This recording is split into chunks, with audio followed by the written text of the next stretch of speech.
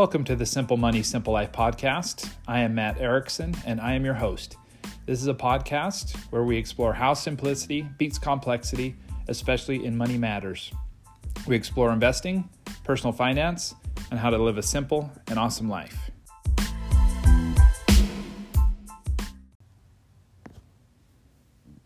Welcome to episode number 8, titled Home Buying 101.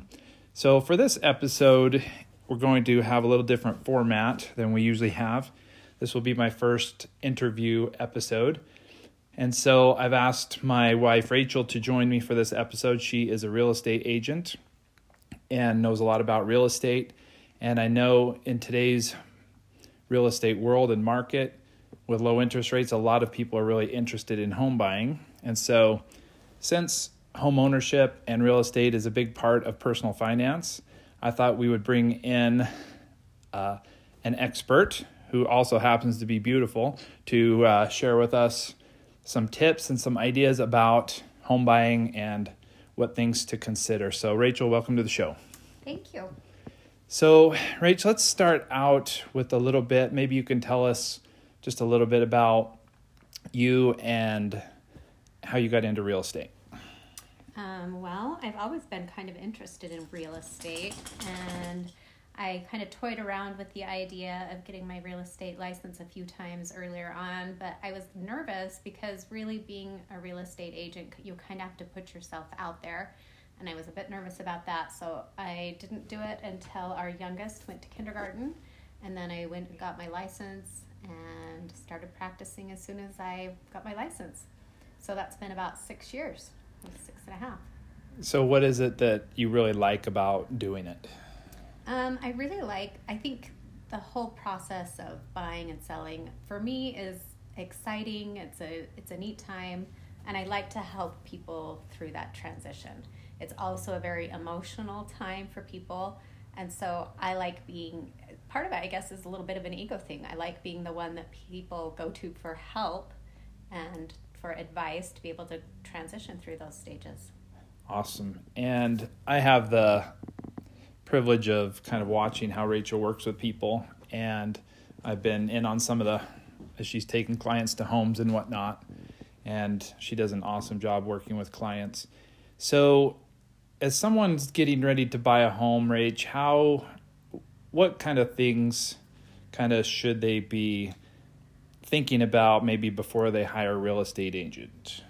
So really, we kind of talk about, first of all, the transition into, is it time to buy a home? Am I ready? As to having a little bit of a need or some pain. Either you have pain or you have something that's uncomfortable or a reason to move on. So then that's where the buying process kind of comes in to solve a problem for you. What was the other part? So I'm wondering, before they hire a real estate agent, I'm wondering if a person should be thinking about kind of where they want to live or what price range they want to be on. What are some of the things a person should maybe be thinking about before they hire you? So I think ideally, I would prefer that they come to me first. If they start thinking that, hey, maybe now is the time, even if they're not ready to start, it makes it a lot easier if they come to me first, and I could advise them through the first few steps, and then everything goes a lot smoother from there on.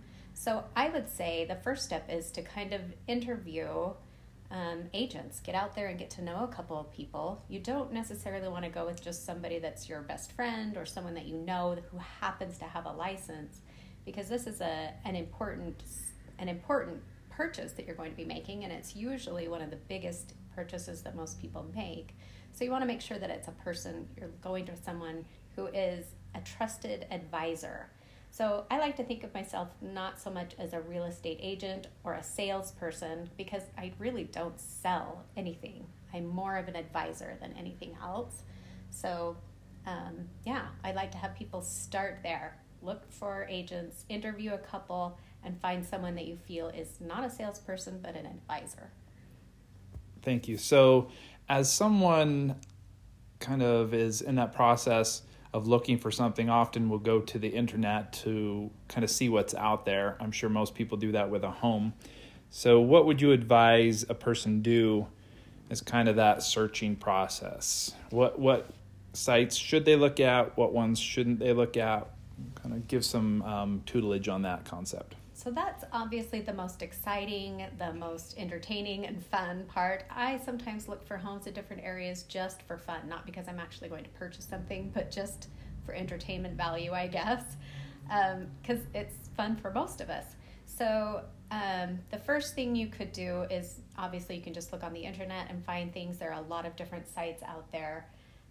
Just most people don't know, but Zillow is one that it takes information. It is able to capture our information that we put out there as realtors as soon as we put the information out there. But as we make changes, they don't always keep up with those changes. So I find a problem with people looking on websites and they say, oh, I want to see this home, and it would, in fact, it sold 3 months ago, because those websites aren't privy to that information. So they can't just pull that information as easily as they can the listing information. So I recommend going to Realtor.com. Realtor.com even has international sites, so they apply pretty much everywhere. So I would go there first. Awesome. So if someone is kind of in that quandary of, should I hire an agent? Should I not? Some people are real do-it-yourselfers on things. They kind of take pride in being able to change their own oil or mow their own lawn or paint their own house. And they might have this kind of old school mindset of, I need to do this myself. What would be kind of maybe the argument for hiring a real estate agent? And if there are times when you shouldn't, what should those be? Sure. So I like to do it myself. I like to do things, take on projects on my own, but I also realize that there are some limitations to what I can and cannot do. And really, that really comes into play with real estate. Most of us don't really understand all that goes into a real estate transaction, and we get in a little over our heads really soon. So when you're first starting out, it's important, number one, to kind of know where you are financially and know how much you are going to be able to spend. And starting there, you can also go straight to a realtor, and they will be able to help you through that process, direct you to good lenders and people who are going to be able to support you and help you give you all of the information you need moving forward. As far as buying process goes, almost 100% of the time, even if you buy a for sale by owner, the cost is already going to be built in for an agent. So you as the buyer are going to pay the same. Even though it seems like you're going to save money by not using a realtor, the seller almost always builds in that at least a 3% cushion for themselves so that they can pay an agent. So you're not saving yourself any money. So kind of put that aside, because you're not going to save any money 99% of the time.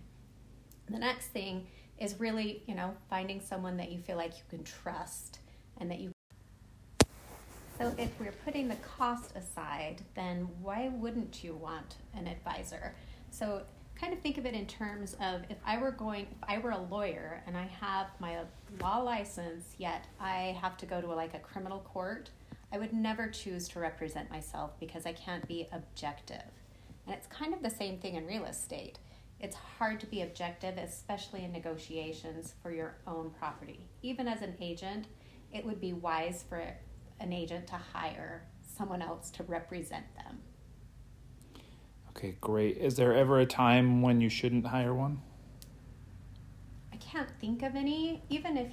So I've heard Dave Ramsey talk about if it's just going to be a sale between neighbors or a friendly sale between family, that you don't necessarily need one.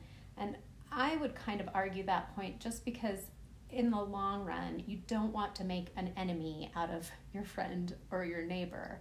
And in business transactions, there's always that opportunity for something to go wrong and for it to make it so that you're no longer friends or you no longer want to be family.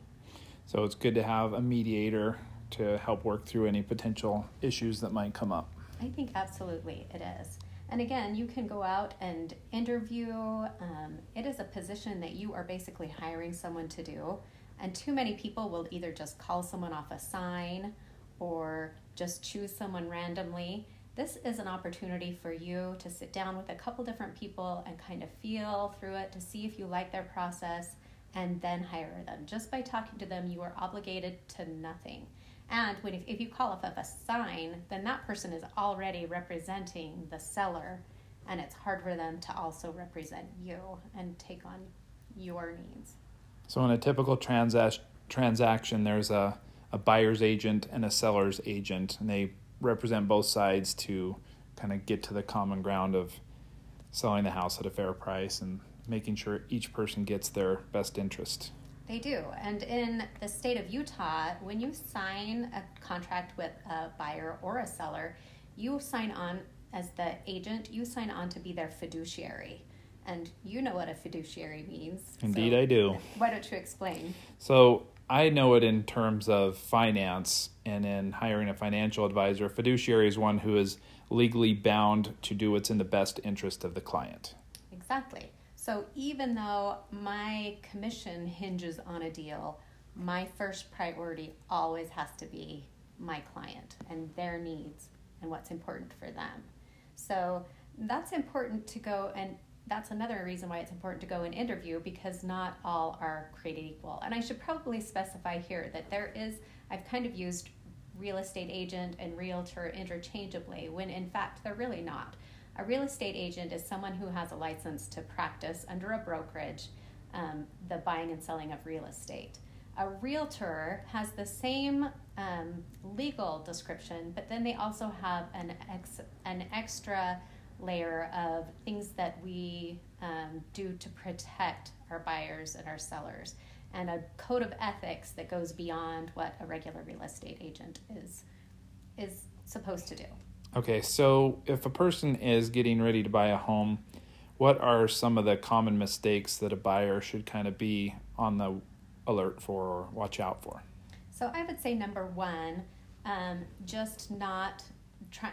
to do it on yourself, on your own. And then number two, we always have a hard time with cost. So you can get over your head really quickly in real estate because it is such an expensive and big purchase. So having an advisor and someone who's not just there to sell you the biggest and most expensive thing to make a commission is important.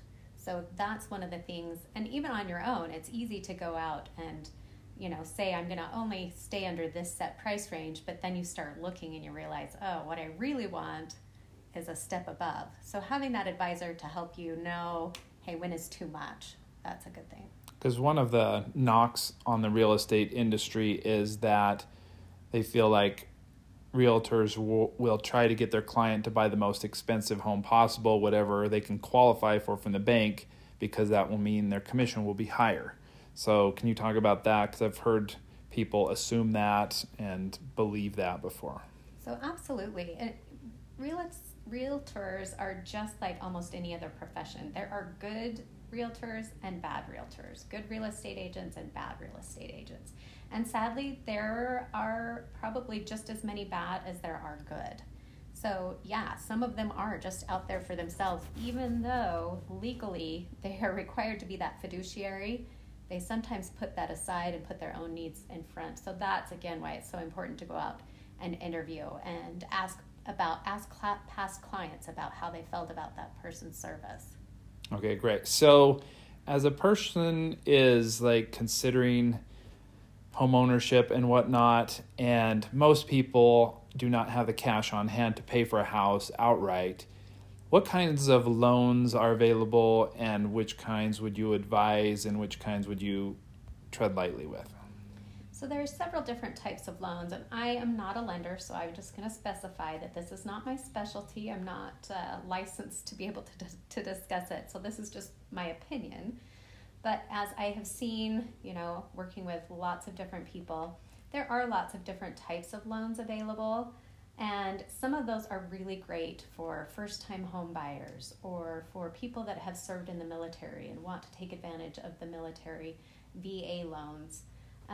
But all of those loans that are subsidized, so that means the government has a little bit of control of them. So like an FHA loan, a VA loan, those are ones that you do kind of want to tread a little bit lightly with, because the government has a lot of stipulations. They want to kind of control how that goes. And it's important to remember there's no such thing as free money. Even though it seems like this is going to be a better deal for me because the government's kind of taking the interest rate down sometimes, or making my payment a little bit lower, if you were to sell that house, that amount would come back due to you. So it's not free money, it's just postponed money.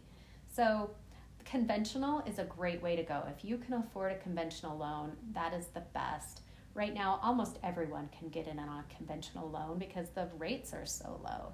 So I always recommend my clients to go and talk to at least 3 different lenders and get their perspective on the different types of loans and on your personal situation. And most lenders are happy to sit down with you, not charge you a dime, and spend that time with you to educate you. So, which leads me to another question. So when interest rates are at historic lows right now, and obviously the housing industry is booming, we see building all around us here in Utah, and the construction people are really doing well right now. How should we consider, like, the home prices have gone up a lot over the nation? I would say it seems like 5 to 10% over the last year probably, an increase in prices, and yet interest rates are so low. What should a person consider in buying a house with the expensive home prices yet the low interest rates? So I always think it's wise to not borrow more money than you need, because it's not your money. You're essentially taking someone else's money and buying something with it. Even with a low interest rate, you still have to pay that money back and interest back. So it doesn't make sense to me. So let's say you already have a home that meets all of your current needs, but you just want a bigger, nicer home, and you're going to start over with a 30-year loan on a new property, but the amount you pay per month is basically the same. Most people would say, hey, that's a great opportunity. But personally, I feel like that's stretching out into a place I don't personally feel comfortable with, just because I can. But that's kind of a personal decision. Some people will go there. I personally think it's still good to just borrow what you need to borrow. If you can pay it back in 15 years, get a loan that will do 15 years, and you can pay it off faster, you'll be debt-free faster, and you'll not have that kind of hanging over your head that someone else's money is buying what you are living in. So the traditional kind of rule of thumb is to put 20% down to avoid PMI. Can you explain what PMI is, and can you talk about if it is realistic to put 20% down if you see your clients being able to do that? So right now we're in a very different market than what is typical. So because interest rates are so low, it's really hard. The interest rates are really low, but the home prices are really high. And in our current market here where we live, the average home price is around $350,000. So 20% of that is going to be over $60,000, and that's a lot for someone to come in with. Where if we just started with, say, 3% down, you could come in and have your monthly payment be low enough that paying for mortgage insurance, or PMI, isn't going to make that big of a difference, because mortgage insurance runs from $30 to $60 a month in your monthly payment. So what that mortgage insurance is it's basically a vehicle to protect the lender. It does nothing for you as the buyer. You don't get anything out of it. It simply protects the lender so they feel more comfortable lending you this money. And it gets to be a little frustrating when you look at your payment every month and you're paying $60 for nothing that helps you. But again, in this particular situation, I would probably recommend just go ahead, get out there, buy that house, and pay the mortgage insurance. And then as soon as you have 20% down in your house, after paying a certain number of payments, then move to take that mortgage insurance off. So if a person gets this loan and gets a mortgage, can you explain like what goes into a mortgage? Because you're not just paying for the house, you're paying for other things too. So what should a person expect to be paying for when they buy a house and they're paying their monthly mortgage? What does that entail? So typically when you get a mortgage, the lender requires that you have insurance on the home, and it also requires that you pay the taxes, because if you default on that loan, you don't pay all of your payments, they want all of those things to be paid up front. So part of what they'll factor in when you sit down with a lender and they show you, hey, this is going to be your monthly payment, they typically will factor in both the insurance for the home as well as the taxes, and then you're paying the principal payment every month, so the principal amount of the loan, and then you're paying an interest amount on the loan. And when you're your first 10 years, you're paying a much greater amount of interest than you are principal. And then as the years move on, that will switch. So then you'll end up paying more principal than you will interest. So it's important when buying a home to really think about, because a lot of people will say, well, renting is just throwing away your money. And we'll have a future episode on this, but it's important to understand that when you rent, the landlord is paying for all of those other things often. So that's a really good point. And a lot of lenders, I think, don't do as great a job as they could in educating their people about. So when you go to take on a mortgage payment, that mortgage payment, what it doesn't cover is it doesn't cover monthly maintenance. It doesn't cover yard care. It doesn't cover water heater breaking, and it doesn't cover window coverings or any of those things if the home doesn't have it already. So I advise my people to try and look at the amount that they have to spend, and I generally recommend they add in all of those things. So a budget for incidentals, an idea of what they would spend in utilities every month, and then use that as their guide as to where they want their monthly payment to be. And we generally recommend that you not have a monthly payment more than 50% of your monthly take-home. If it's more than 50% of your monthly take-home, then it is just way too stressful. So I add in all of those extras into that. And we kind of have a formula for yearly too, but it's easier for me to kind of think of it in the monthly.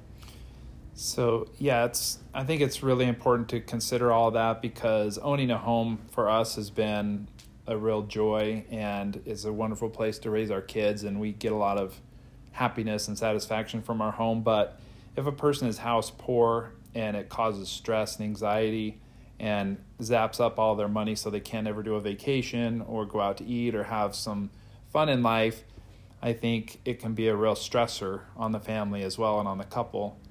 So I think it's wise, like you're saying, to map all of that out ahead of time before diving into home ownership, because there's a little bit of a myth out there that home ownership is the American dream, but it can quickly turn into a nightmare if you get into the wrong home at the wrong time, too expensive, or you're just not ready for it. Like you said, there's mowing the lawn, there's maintenance, there's upkeep, there's painting, there's taxes, there's so many things that go into it that a person really needs to go in with their eyes wide open. So now, before I'm going to ask you a couple personal questions that don't have so much to do with your real estate license, but the last kind of real estate type question I want to ask you is, what are some terms that are often thrown around in the home buying process that maybe our listeners should know that you would want to explain? That's a tough question. I'm not... There will be lots of things that will come up, and really you don't need to go into a transaction knowing everything if, again, you feel like you are surrounded by people that are willing to help you and educate you along the way. So if you're a lender that you trust and an agent that you trust, they should be able to explain all of those things for you. If you're trying to do it on your own, there are a bunch of terms that I could throw out there that you would quickly become a little bit overwhelmed and scared by those terms. Like, for example, one term that's thrown around a lot is an escrow account. What is an escrow account? So there are two different terms of escrow. And so one is when we're in the process of buying a property. When the property is in escrow, that means we have it under contract, we have a buyer and a seller both assigned, we have the lender or we have the financing starting to move forward in that, And we're just in that limbo process of between the time that we've made that contract and then the contract is actually sold. So that's a term that we use as escrow.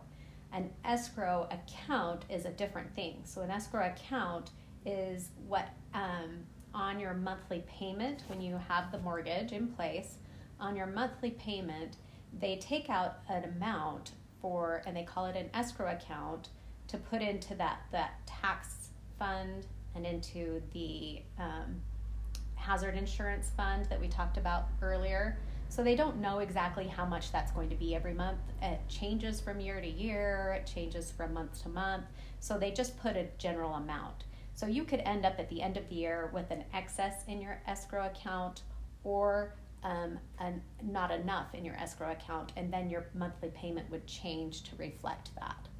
So hopefully, as you've listened to this, you can understand what escrow accounts are, you can understand what mortgage insurance is for, you can understand what a mortgage is, just some of the basic terms that go into buying a home that I've learned by being married to Rachel. She's known about this stuff even before she became a realtor.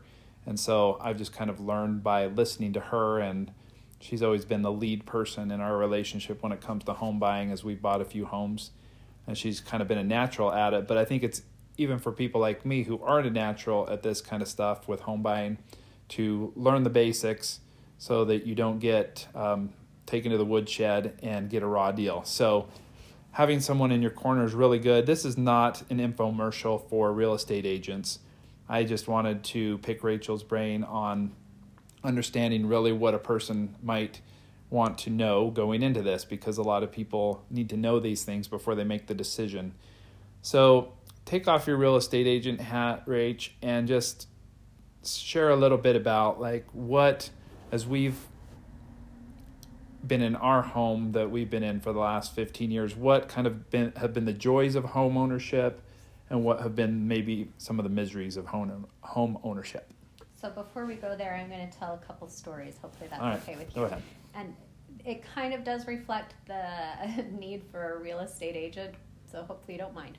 But the first one was when we were in our first position to buy a home, we hired someone to help us with that transaction, and we ended up having a builder.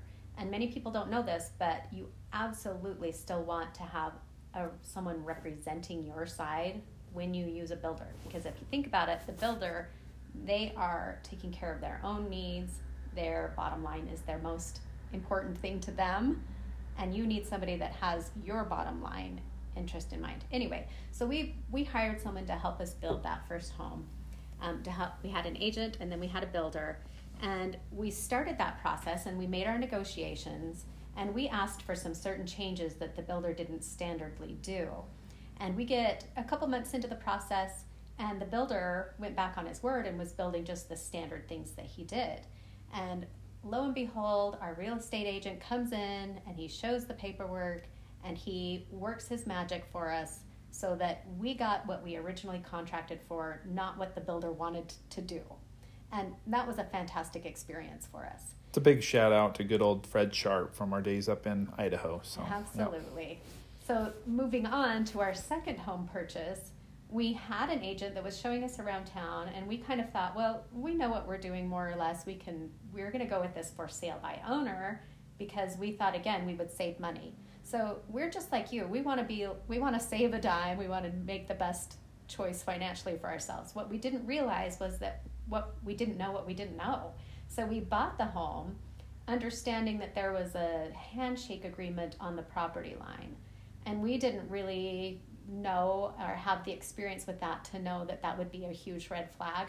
So when we went to sell the home, it wasn't until 3 years later that we realized this is an issue that we don't legally own what we think we do.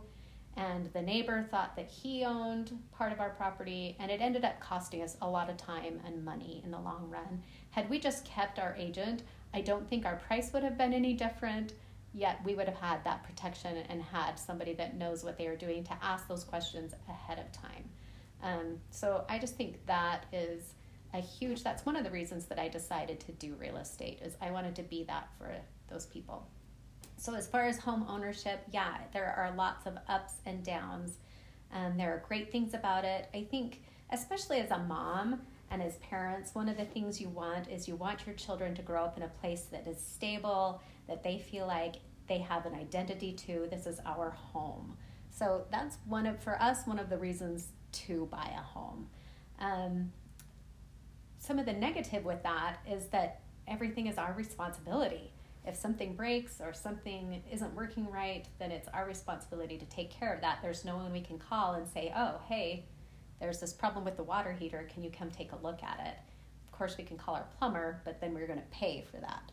And one of the other hard things is that a home requires constant upkeep. Even if you are not living in it very hard, you're trying to take care of everything, it still needs paint, it still needs updating with the carpet and colors. It's an investment as far as, you will eventually hopefully recoup some of the money that you put into it, but the times that you are putting money into it to keep it up, that is not an investment. That is just keeping it so that it is a pleasurable place for you to live, but you can't expect to get that same amount out of the home later on when you sell it. But it does help keep it so it looks good, it helps keep it so it's more livable, and hopefully so when you do go to sell it, it's easier to sell, but that's not your primary purpose there. You can tell water heaters are on our mind. I mentioned that in another podcast, and Rachel's mentioned it a couple times today. It's on our subconscious since we just had to install a new water heater. We didn't install it. We hired someone to do that. But yeah, I agree with all those things. I think owning a home has been the right choice for us. I don't think renting would have been great for us because Rachel is the type who she painted our whole house. I lended a small bit of assistance along the way, but she has painted our house a few times over in the last 15 years. She likes to keep it looking really fresh and good. And so if we were in a rental, I'm sure it wouldn't be like that, and it would be hard to not put our personal touch on things.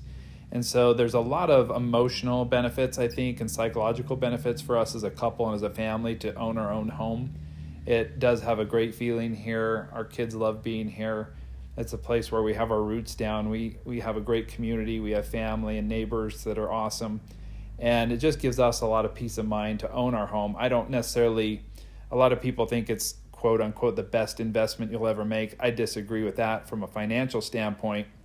You might be very well off not buying a home as you are buying, but I think the emotional and psychological benefits that come to our family are certainly worth it. I've loved living in this home. So Rachel, the last question I want to ask you is, so when we were kind of deciding how quickly to pay off our house and whatnot, are you happy that we decided to accelerate our payments, and whenever I get a bonus at work, we put it into our mortgage? We gave up a lot of other things along the way to pay off the mortgage faster. We could have probably been on more vacations had we not done that. We could have taken that money, invested in the stock market, and made a higher return. We could have been a 2-car family. We were a 1-car family there for a few years. We could have done a lot of things, but thinking back on it, are you glad we did it the way we did it, or would you have done it differently? I personally am glad that we did it the way we did it. I do think that there is an emotional freedom to owning your own home. And again, just kind of going back to when you borrow money to buy a home, you're using someone else's money. Even if the interest rate is low, it's still not technically your money. So for me, it's just more an emotional thing than maybe a financial thing. Yeah, for sure. And so I hope you guys have enjoyed listening to this. It's just been a fun conversation for Rachel and me to have about home ownership and real estate and buying a home. And it's just a kind of a fun topic to think about. I will do a future podcast on renting versus buying. I've done a lot of research on that, and have found a lot of interesting information that might kind of be contrary to what we've been talking about in this podcast. So I think you'll find that interesting. So I want to thank Rachel for being a part of the show today and for being a great guest and an awesome wife and best friend. She's the best thing that ever happened to me. And so that will be all for today's episode. Thank you so much for taking the time to listen to the podcast. Please go to your favorite podcast platform and leave a review if you would. I would really appreciate a 5-star review if you think I deserve it. Getting reviews is the way that we will be able to get the podcast out to more people. So right now I'm choosing not to put any ads or anything like that on the podcast. I'm not making any money on it. I just want to share and help and provide financial education for my family and friends and for the public. And so by leaving a review, you help me be able to do that and do it faster and better. Also, you can follow the show on Instagram at simplemoney_simple life. And remember, the simple life is a good life.